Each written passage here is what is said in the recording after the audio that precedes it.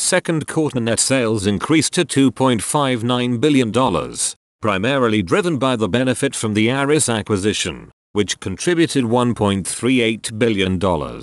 As expected, results were negatively impacted by softness in the network cable and connectivity business, driven by the current trend of lower capital spending from certain cable operators, particularly in North America. In addition, enterprise sales declined in both copper and fiber markets, primarily in Europe and the Middle East. While our enterprise fiber business was soft in the quarter, our strategic focus on growing our hyperscale and cloud data center business continues to gain momentum, growing nearly 30% in the quarter. We expect this momentum to continue and sales to accelerate as we move throughout the year, and we capitalize on our competitive advantages. Specifically, these advantages include a highly efficient global manufacturing footprint and supply chain with the capability to meet hyperscale demand anywhere in the world. Moving on to mobility solutions. Segment sales for the second quarter exceeded our expectations and increased 6% to $529 million.